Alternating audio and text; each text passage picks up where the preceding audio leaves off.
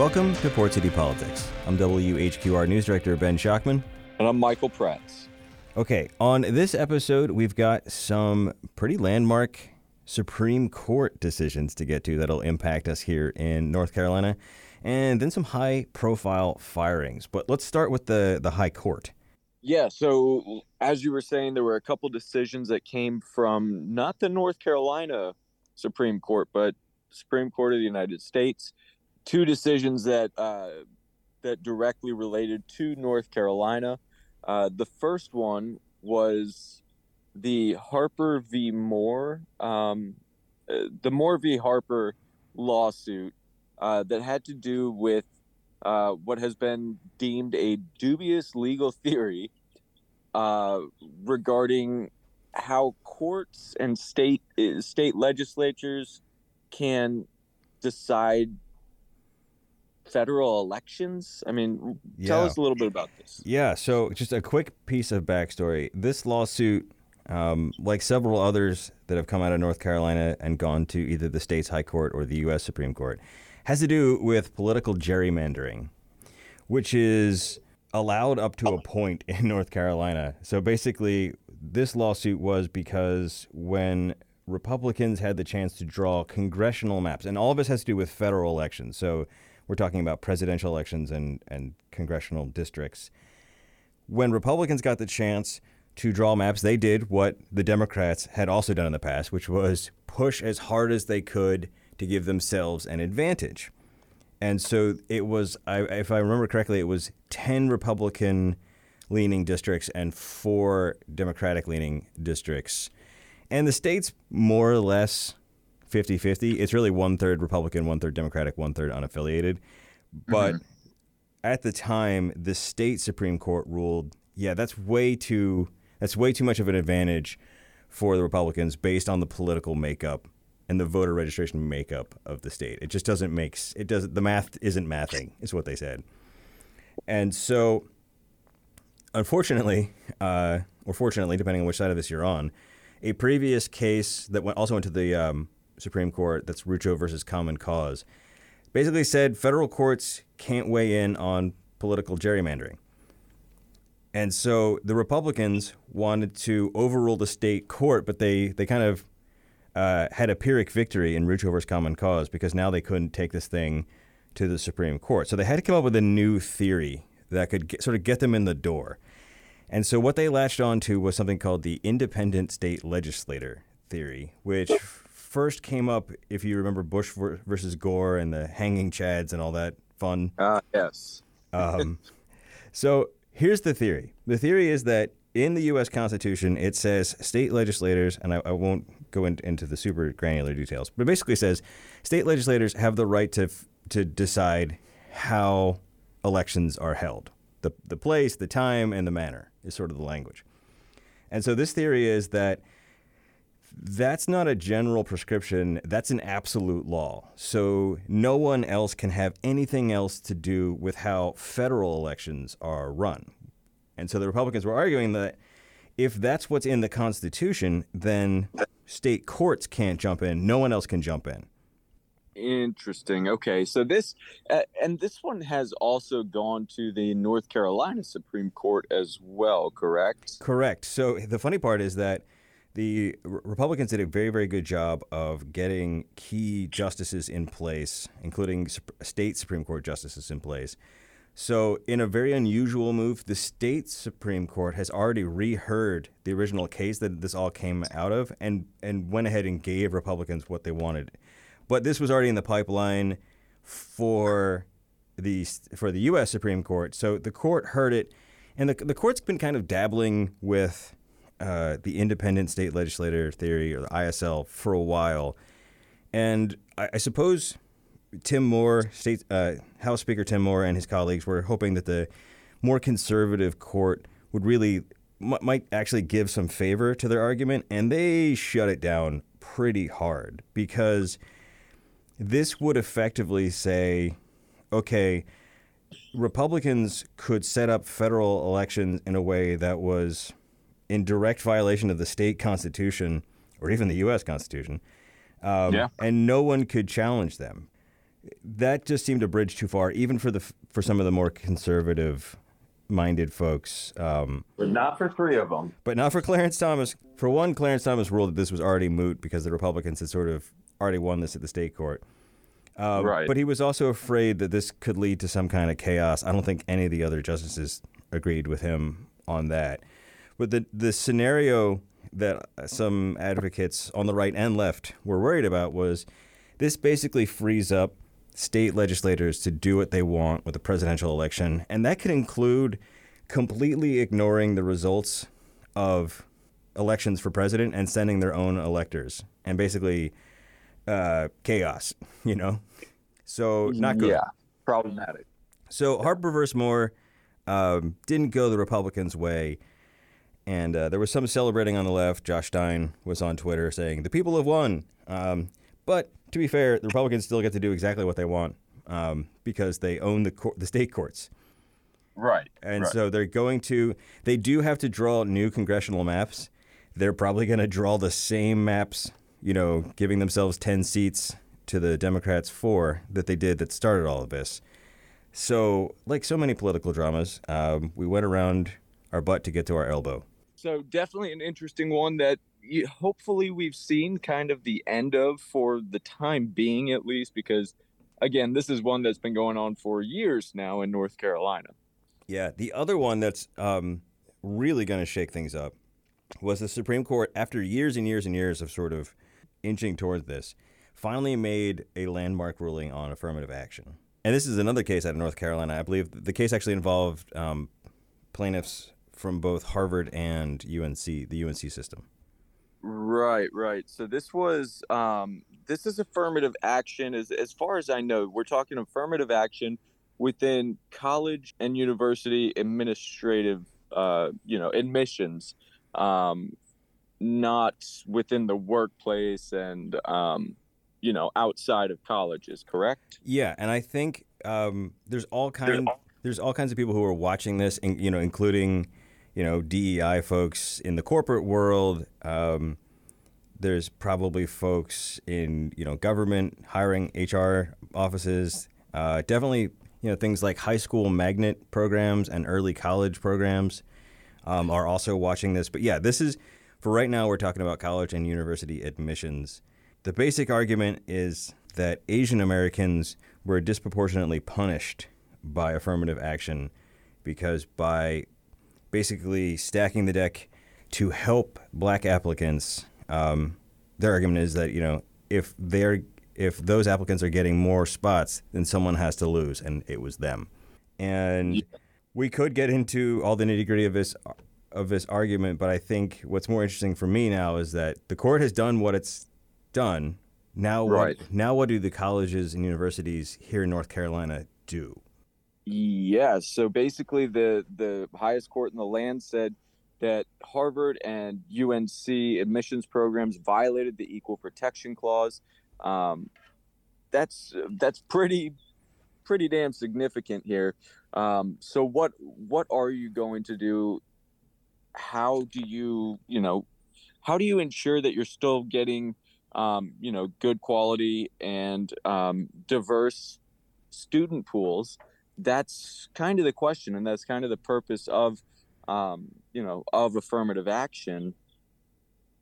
But now colleges are not allowed to take race into consideration for the specific basis in admissions. I believe there's still some nuance to this, right? That you can still, I guess my question is, how are they ever going to know if the admissions accept someone based on race, even if it's not, if it's not a question on there? There might be internal discussions that say, hey, we still need to bring some diversity. Let's make sure that you're picking out a few applicants that are Black, Latino, Asian, or anything other than white. Yeah, I mean, as a corollary, I can say in the corporate world, when people are making a hiring decision, it would be illegal to say, we hired this person specifically because they were black. So if you were a nonprofit or a government organization and you put out a job posting and you said, we are hiring for a black person, right? Mm-hmm. That would get you in some equal Employment Opportunity Commission trouble. But Right. what you can say is that, you know, our organization values diversity, and we feel like a variety of viewpoints, whether that's gender, sexual orientation, race and ethnicity, age, whatever, that we want a diverse group of people because we feel like that helps us, you know, tackle problems in a well-rounded way. Sure. That is, you're free and clear. To some extent, I wonder if that will be the approach that universities now have to take, instead of giving people like some kind of scored system where like your race is actually part of a metric. Right.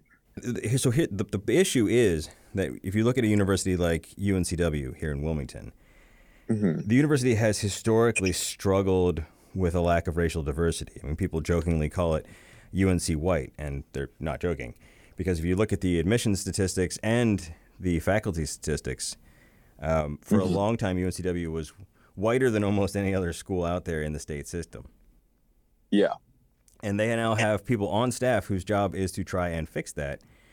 And I would assume that affirmative action was a useful tool, and they don't have anymore. So yeah, I don't know exactly what the university system will do. I know that maybe they will have a top-down approach, and the UNC system will just say, here's what we're going to do. But honestly, I don't know.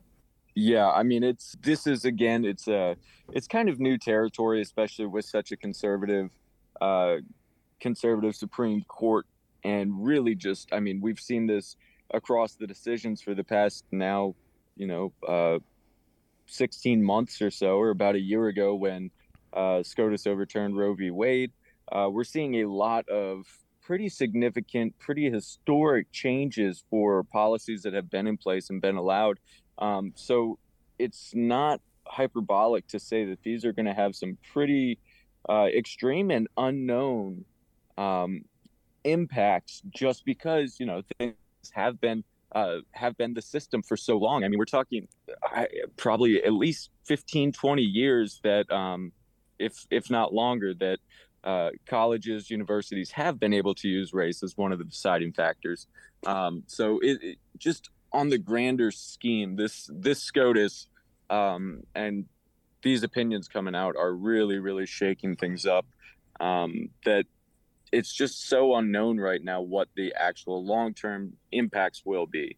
Yeah, and I think the other thing we can say is that, the court was in an interesting position when it essentially made a carve-out for affirmative action, because rightly so, the court's opinion is that you don't treat people based on their race, right?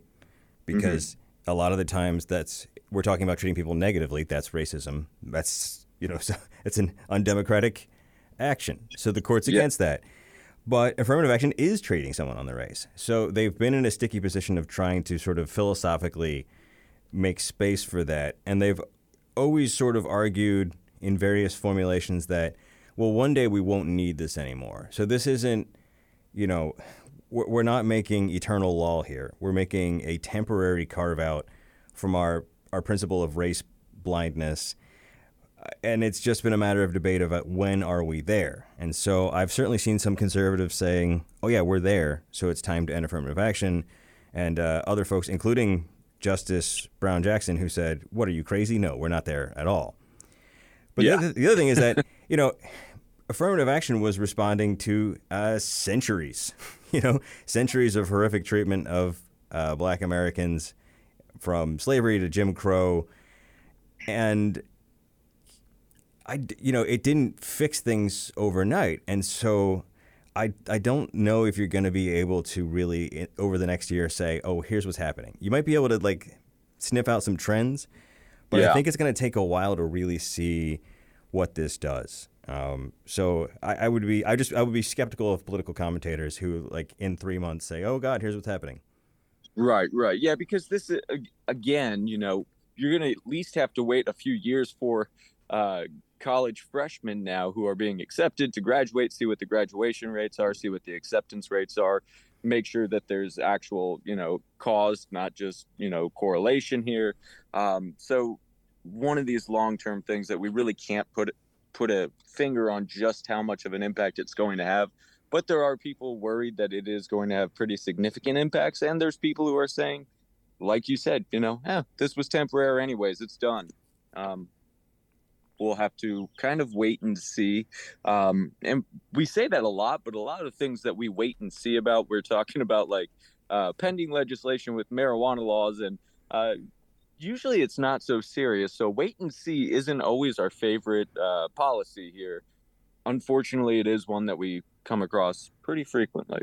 Yeah. And like I said, it's a lot of this will depend on what other tools that remain legal that universities can use to keep their student populations diverse. Because I don't know many people in college administration or university administration who don't want a diverse student body that reflects the community it serves. I think that's liberal or conservative. I think everyone's pretty much okay with that idea.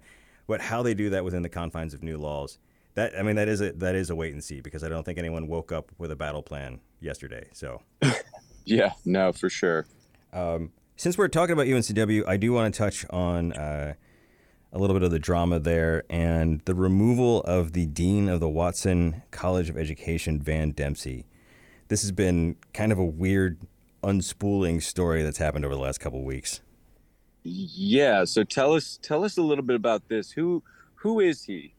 So Van Dempsey is the longtime dean of the Education College, where they teach teachers, and of late, they've come under fire by conservatives for being too woke, effectively. UNC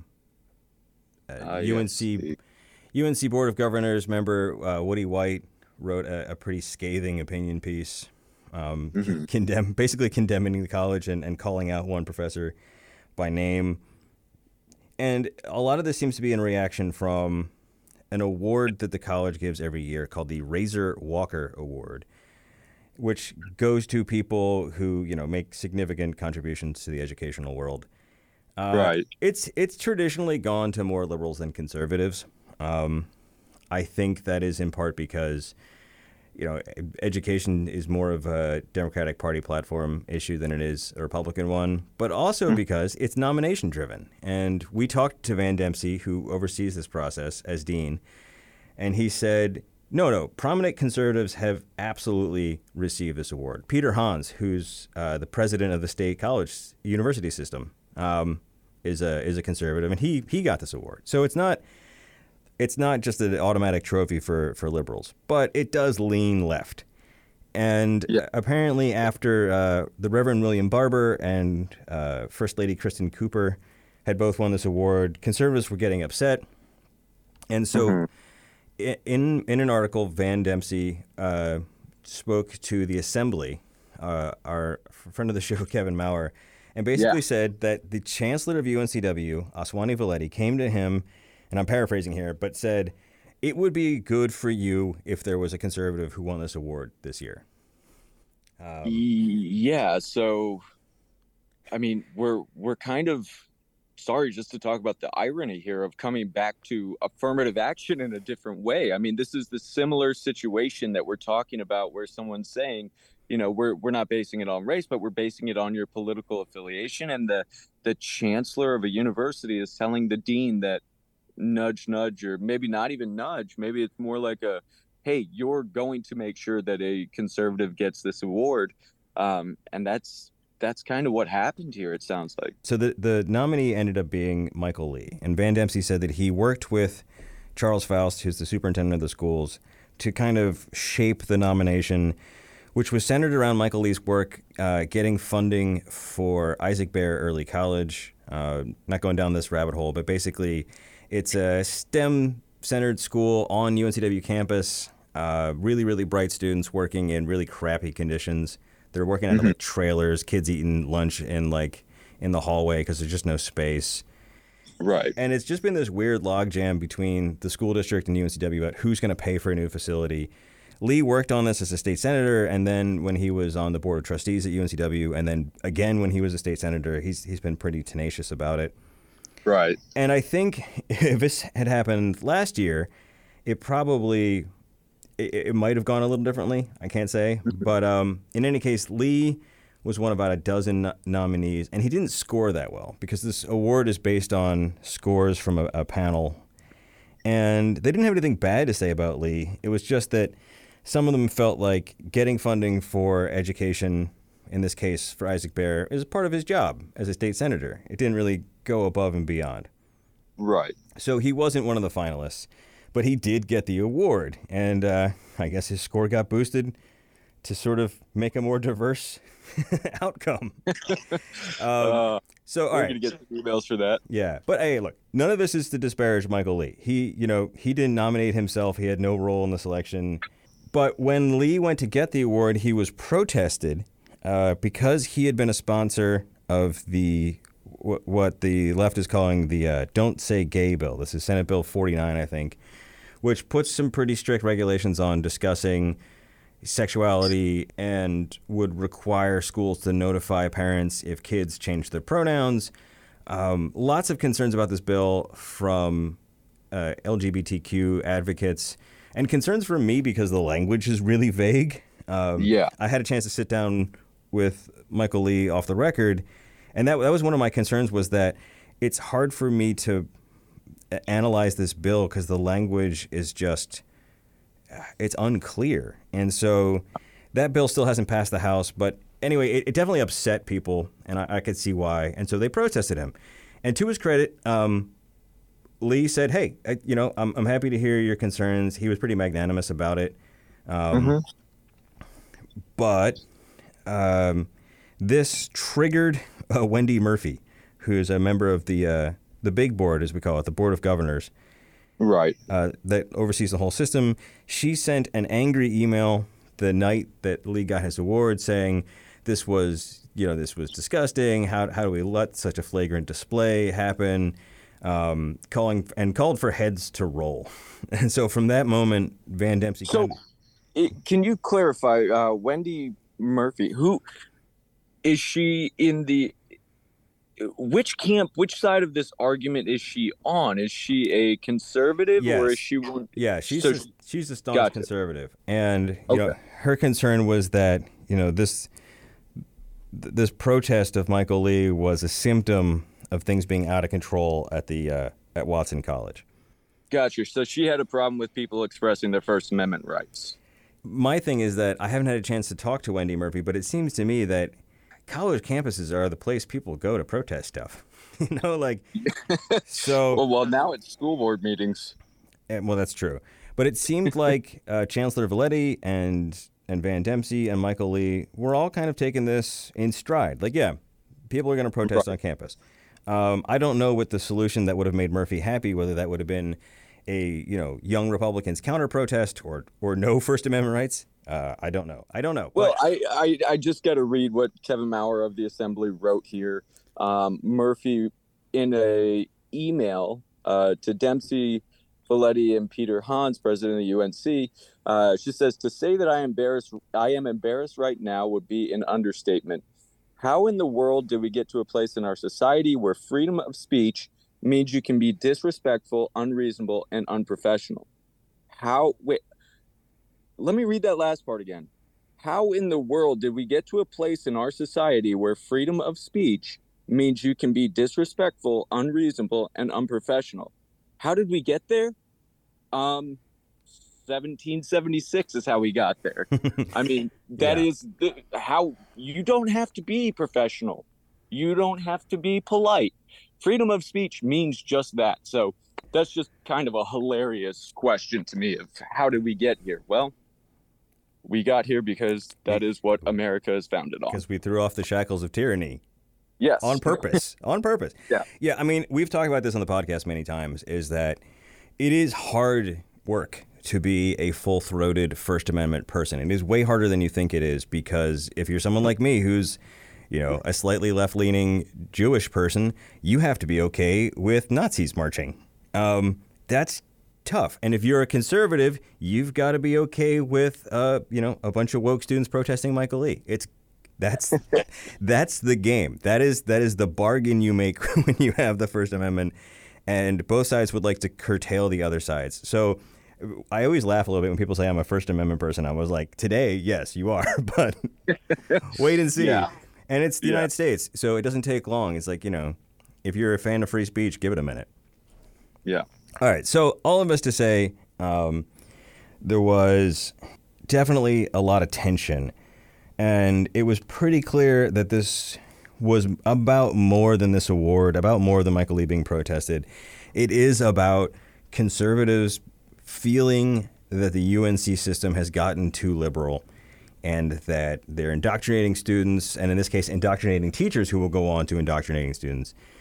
And I think that's a fair critique. That's okay for the conservatives to think that.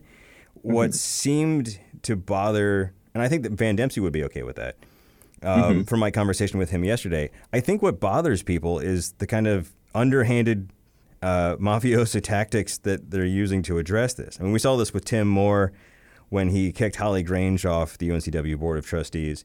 And apparently this is all related. Is that when they were doing the chancellor search, they wanted someone who could help rein in the, the sort of liberal leaningness of the university. And so there's kind of a through line from Tim Moore interfering there to Wendy Murphy interfering here. I also think it's worth pointing out, we just saw this at CFCC when Ray Funderburk was kicked off the Board of Trustees there. The reason they kicked him off was that he didn't go through the appropriate channels. Right. That was their above board reason. There's obviously some other stuff going on there, but their above board reason was that he had a concern, and instead of going to the college president and going through official channels, he did it himself. Right. And so Wendy Murphy did not go through official channels here. She did not, deliver this issue to the UNCW Board of Trustees. She went right down to the issue and went down to staff, basically to a dean. And that's got to be concerning, and that's got to be resonating around campus. So in any case, Dean Dempsey is no longer Dean Dempsey. They can't fire him because he's a tenured professor. And ever since they tried to fire Mike Adams, the late Mike Adams, and lost a lot of money, they've been very gun shy, and probably smartly so, about firing tenured professors. But they can remove anyone from the dean position. So that is what they've done. And it's, at least from Van Dempsey's point of view, it was directly retaliatory. Well, so now at the end of the day, I think, I have a ton of questions here, but if the chancellor of the university did the chancellor just fix an award? I mean, is that what's happening here?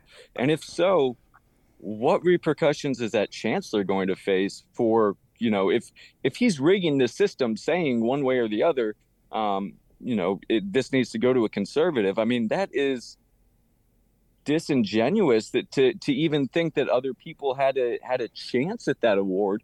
And once again, not trying to be funny, but that kind of goes back to the whole argument that conservatives have made against affirmative action, is that the illusion of choice is there, but in reality, it's already been set because it was told to go to a conservative. I mean, I just want to be clear. The university has staunchly refused to discuss this in any way. Valetti declined interview requests, but from Van Dempsey's, but they have not. At the same time, they have not rejected or rebuffed Van Dempsey's account. So that's what Dempsey says is all we have. But yeah, to your point, just to be really clear here. Yeah. He was told by Valetti to fix an award. So by proxy, Valetti fixed this award. One of the things Kevin Maurer asked is, is this award worth the paper it's printed on anymore? Next year, if Michael Pratt's won the Razor Walker Award, they'd be like, I guess we needed a tattooed libertarian. Whatever your identity politics are, if that's the reason you win and not your contribution to society, it kind of hollows it out as far as I'm concerned. Yeah, exactly. And I think that's kind of the takeaway and the question for me is, what is the purpose of this award anymore, if that's what it takes. And again, this is, we got to say allegedly, but that's what, let's just assume, because we are on the podcast and not in court, let's just assume that is, based off of that story, what would the repercussions be? What would the outcome be? That's what we're talking about here. Not to say 100% with certainty that that is what happened. If it's being, kept on the down low, we obviously can't say with any 100% certainty, but that's what we're being told by one side, and the other side's just not talking. So take what you want from that. Yeah. And it's, again, I just want to say this one more time for the cheap seats in the back. As a journalist, I think it's important to be skeptical of institutions, even institutions that you like. And I think the question about whether it's a good thing or a bad thing that the university leans left should be had. But I don't think it's okay for people in power to just resort to intimidation and pressure tactics when they don't like the outcome. Like, we have a democracy. We have, the UNC system is set up by state statute. This is the way we've agreed to do it.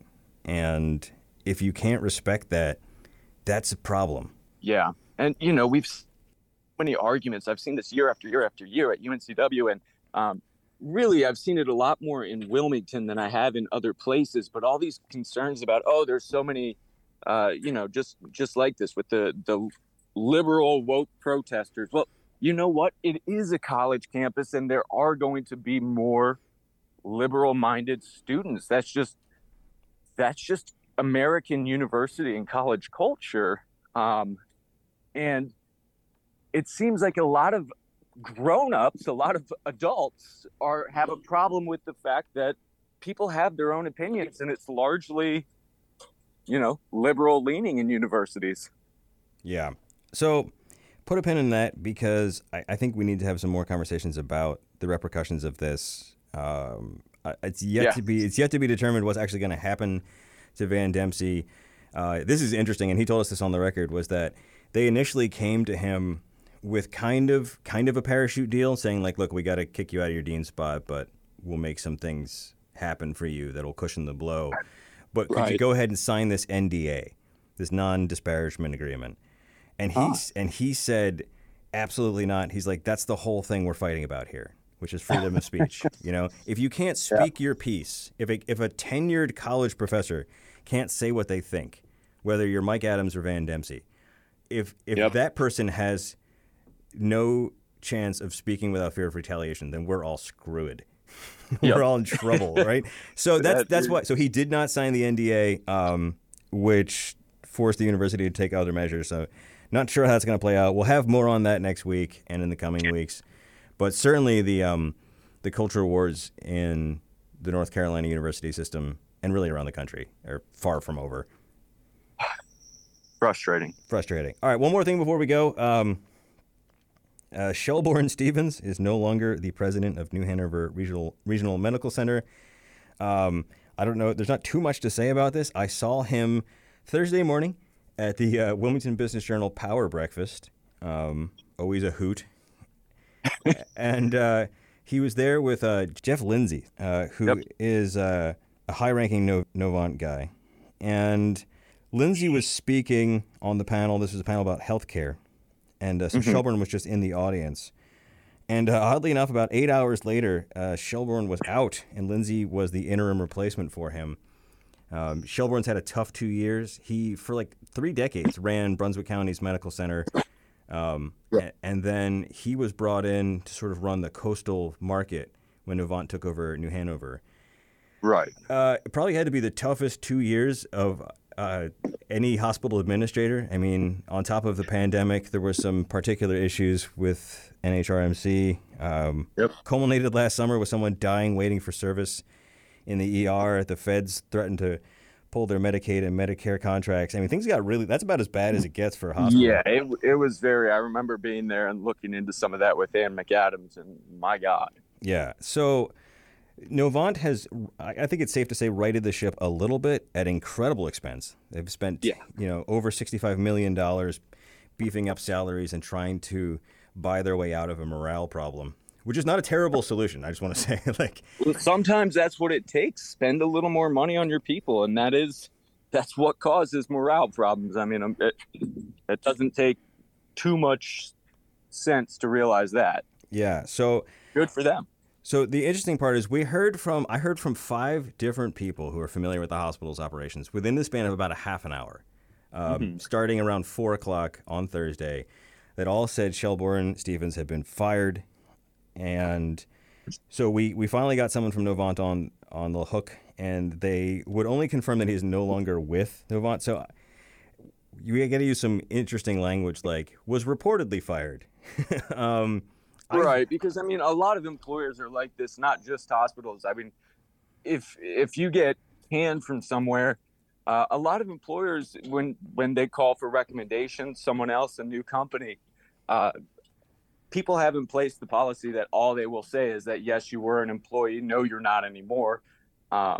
So it's not an unusual response, but it is, it's a little bit different than, someone who was a server over at Cracker Barrel now wants to go to Chili's to say, yes, they were an employee here, or no, they were fired, versus, someone such a high ranking position. Yeah. Now, I personally, I would bet that he was fired. And by that, I include, they say, like, you need to resign.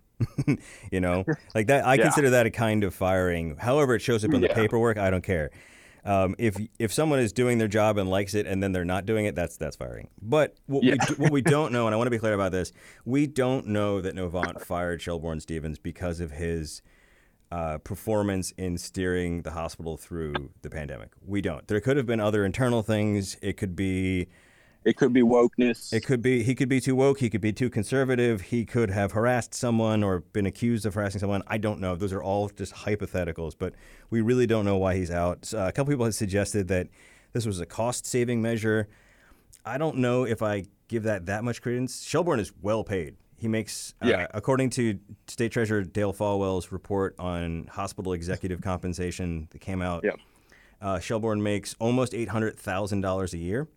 But that's, which is a lot, but it's not as much as his predecessor, John Gizdick, who makes $1.4 million a year, or Carl Armato, the CEO of Novant, who makes $4 million a year. So I don't know. I don't know if that's a cost saving measure or if it's just they needed fresh blood there. We may get more answers. We may not. Novant's a private company, and unlike the good old NHRMC days when it was county owned. There's even less transparency than there used to be. I was going to say there wasn't a whole lot back then either. I mean, that was kind of the guise of transparency there, but at least they're more, upfront now about their lack of transparency. They're transparent about their lack of transparency. Yeah, I mean, good for them. Good for them. Let's not pretend anymore. All right. Well, I think that's a good place to leave it. Put that on. I need a T-shirt with that. I appreciate your transparency around your lack of transparency. I like it. All right. Well, that's it for this week, and we'll see you next week. All right. See you then.